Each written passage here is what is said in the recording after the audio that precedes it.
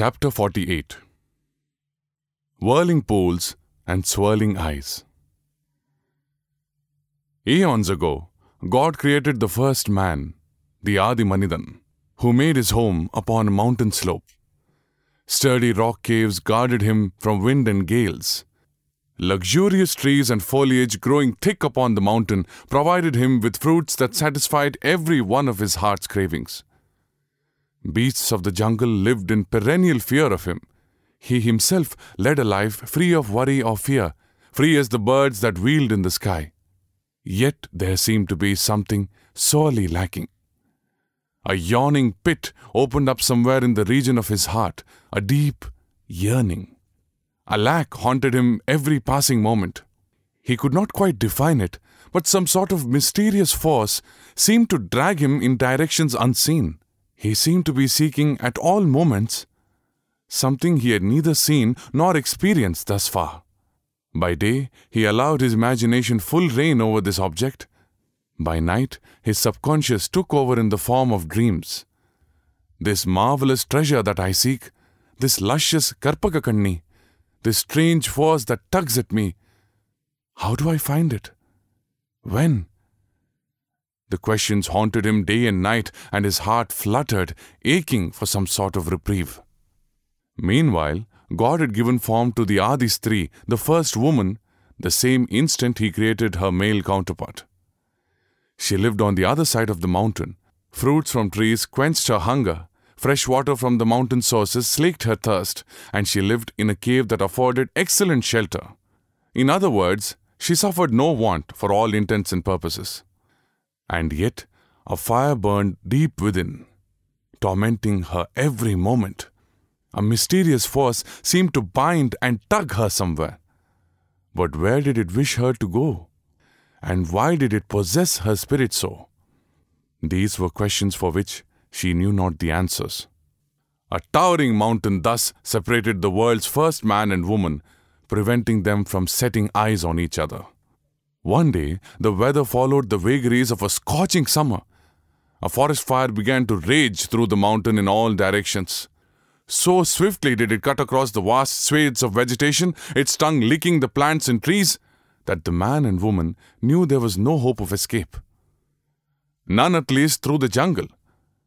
The only way was to climb up to the summit.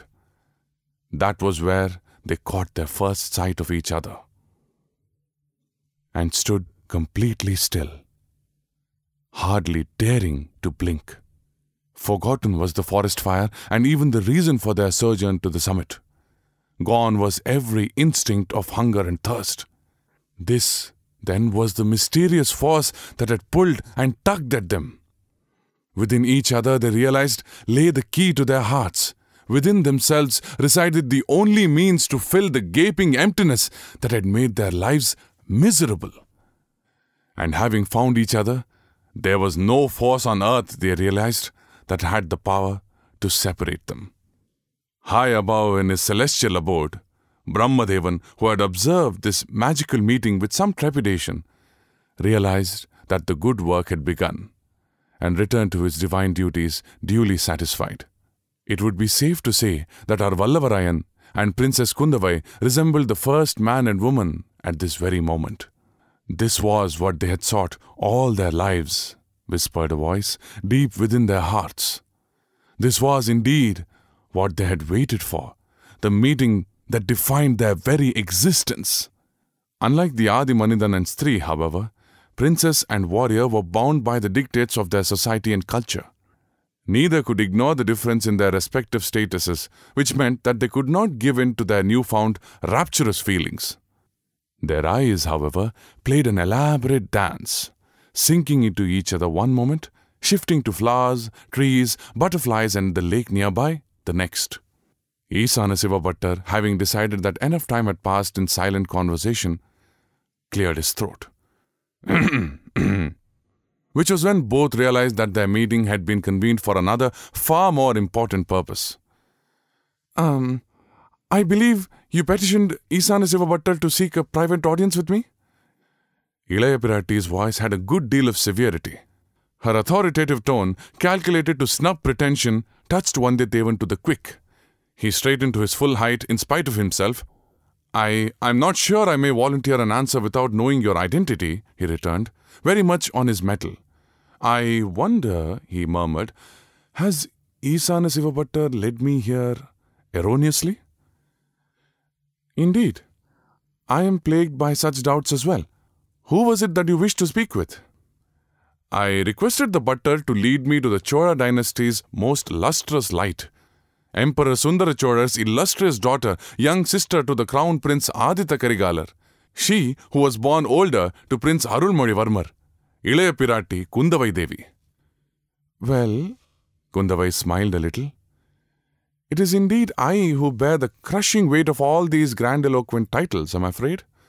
In that case, surely you aren't the young lady I met in the Kudandai astrologer's home and on the banks of the river Arasilaru? Yes, guilty as charged on both occasions, especially when it came to my mannerless conduct. You didn't expect to meet such a socially inept woman again, did you? Hardly accurate to term this a second meeting, Devi. Why not? Such a thing would be possible only if there were a parting in the reckoning. But you were never far from my thoughts for an instant.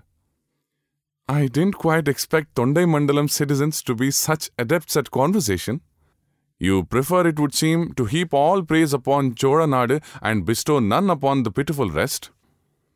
I must confess that is a crime often laid at my door, and with good reason. But you don't seem to profess much affection for Chola Nadu yourself. Not at all. I like these lands very well.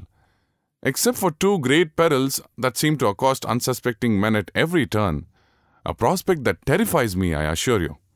Indeed, the swords and spears of Chola warriors present a grave danger to anyone. Foreigners would do well to exercise considerable caution, especially those with circumspect motives, such as spying, for example. I beg your pardon, but those weren't exactly the perils I had in mind, Your Highness. I possess a trusty sword and spear myself, and what's more, I am even well schooled in the art of their use. How true! Fortunate were we indeed, the damsels privileged to witness your mastery in action upon the banks of the Arasilaru. Why, your trusty weapon speared the hapless stuffed crocodile with one swift stroke. A stroke so sure that it tore open the cotton packed inside completely. But then, Nammani, I must confess to ignorance about the brave demeanor of Chola Nadu's warrior princesses who shudder and quake at the sight of dead, stuffed reptiles. I didn't know, moreover, that Chola warriors made a habit of attacking corpses. I believed the threat to be real and used my wits. Hardly my fault or my spear's. Entirely the fault of that stupid crocodile, I assure you. For it breathed its last before brave Vandyatevar of the Vanar clan could rip it apart and send it to a glorious death, didn't it? It deserved its terrible fate. But stay, if these weren't the perils you mentioned, what else? The raging whirlpools in your river as flash floods thunder and roar through them, never to be trusted. The bane of my very existence. I can barely describe how they battered me senseless. You? In a raging whirlpool? But you hardly seem the type to even set foot in water, let alone dangerous flash floods. One cannot refuse to climb a murangai tree having wedded a ghoulish Vedalam, as the saying goes. And it would seem that having set foot in Chola Nadu, getting snared in whirlpools and flash floods is but a part of everyday life. And all this, I tell you, is because of a silly young man and his idiotic scruples. Would you believe me if I told you that he refused to utter a little lie? This all sounds very mysterious indeed. Would you care to elaborate? Why, so I will. The Tanjai fort's commander, Chinna Paduvettariyar, sent his men to capture me, banding me a spy. Me, your beloved brother's messenger. I, however, had no desire to get caught before my mission was accomplished. I beseeched the young man of whom I had begged accommodation to escort me. Where did you stay the night? In Tanjai? The home of a flower seller outside the fort. The poor woman was mute. Oh, and her name? I must plead ignorance. But I do know her son's name, Sendan Amudan. I was correct then. Proceed, please. I took the lad upon my horse and set out towards Padayarai when I realized that some of Paduvettariyar's men were in pursuit. As I mentioned, I had no wish to get into their clutches before I could accomplish my task. When we arrived at the Kudamurutti, I instructed the young boy to carry on upon the horse while I stepped down at that point. "They will believe me to be the rider and go after you," I said to him. "Once they have you, they will realize their mistake. Should they question you about my whereabouts, tell them I fell into the river and drowned." But that dratted boy appeared to have been the direct descendant of King Harishchandra himself. "How may I lie that you have drowned when you are no such thing?" he asked. And so, my lady, I had to turn my lie into the truth, all for the sake of his testimony. I tied him to the horse well and good and jumped headfirst into the river. Amma, the murderous whirlpools and treacherous swirls that haunt Chola waters, especially by the banks. A terrible time I had trying to escape them and swim to safety. In the end, I had to grab hold of a sturdy tree root and haul myself somehow onto land. But Devi, what did you think I saw even as I was swirling around in those dangerous pools, half conscious, fighting for every breath and aching for land? What were my thoughts, do you think? Pray, how may I know? Gajendra the elephant's divine salvation, perhaps? No, never. I saw kyle fishes in the waters, my lady, caught in the currents and as hapless as I was. Those beautiful creatures, long and sleek, reminded me of the eyes of Chola women. Even those strangled by traitorous water currents may somehow make their escape.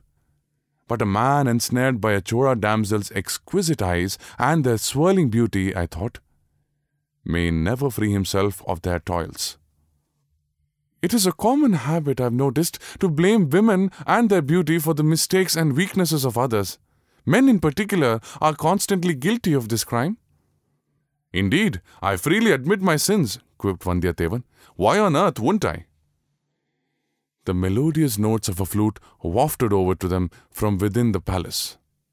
Kinikini, Tandai Silamb ornaments twinkled as feet danced upon the floor, while the Mattalam thundered its beats with majesty. The many voices of young women rose in sweet harmony as they sang an Aichiyar Kuravai, a collection that was part of the famed epic Silappadigaram. கன்று குணிலா கனி உதிர்த்த மாயவன் இன்று நம் ஆணுள் வருமேல் அவன் வாயில் கொன்றையன் தீங்குழல் கேளாமோ தோழி கொல்லையன் சாரல் குறுந்தொசித்த மாயவன் எல்லை நம் ஆணுள் வருமேல் அவன் வாயில் முல்லையன் தீங்குழல் கேளாமோ தோழி. Will you not know, my dear friend, of the presence of Mayavan, who draws fruits from the trees in our groves and enters our herds by the exquisite notes of the divine flute at his lips, like the sweet perfume of jasmine and kondrai? Kundavai and Vandiyathevan stood rooted to the spot, spellbound by the song's beauty and devotion until the very end. Instruments began to play again. The mattalam sounded its steady beat and anklets twinkled, a sign that the dance had resumed. The palace performs its Kuravai Kuttu, no doubt, ventured Vandiyathevan. I had the fortune of witnessing one such in Kadambur Palace. Not that they were the same, of course. True, my companions learn their pieces even now. They will begin to look for me soon. And now, what brings you here? Asked Kundavai. As to that, Your Highness, I am happy to announce that I have accomplished my mission, the task I set upon from Kanchi. Having braved whirlpools, traitorous flash floods, and betraying eyes, I bring you this, your brother's olai to you, safe and sound. And Vandiyathevan held out the palm leaves with a flourish. Hidden meanings and explanations. One cannot refuse to climb a Murungai tree having wedded a ghoulish Vedalam. Vandiyathevan's referring to an ancient Tamil proverb, Vedalatthirkku vaalkai pattal Murungai maram erithaan aaga vendum. The inference is quite clear. When committed to a cause, one cannot back out but follow through, no matter the complications.